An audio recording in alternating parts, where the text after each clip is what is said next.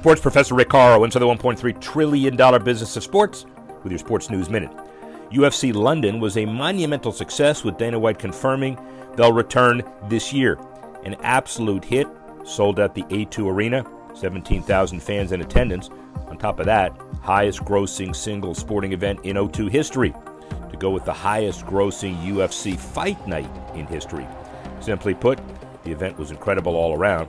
Dana confirmed that the UFC will return this year to London, additionally stating that they're looking to get an event in France this year. So many stars beginning to formulate in the UFC. Could not be a more exciting time for the sport.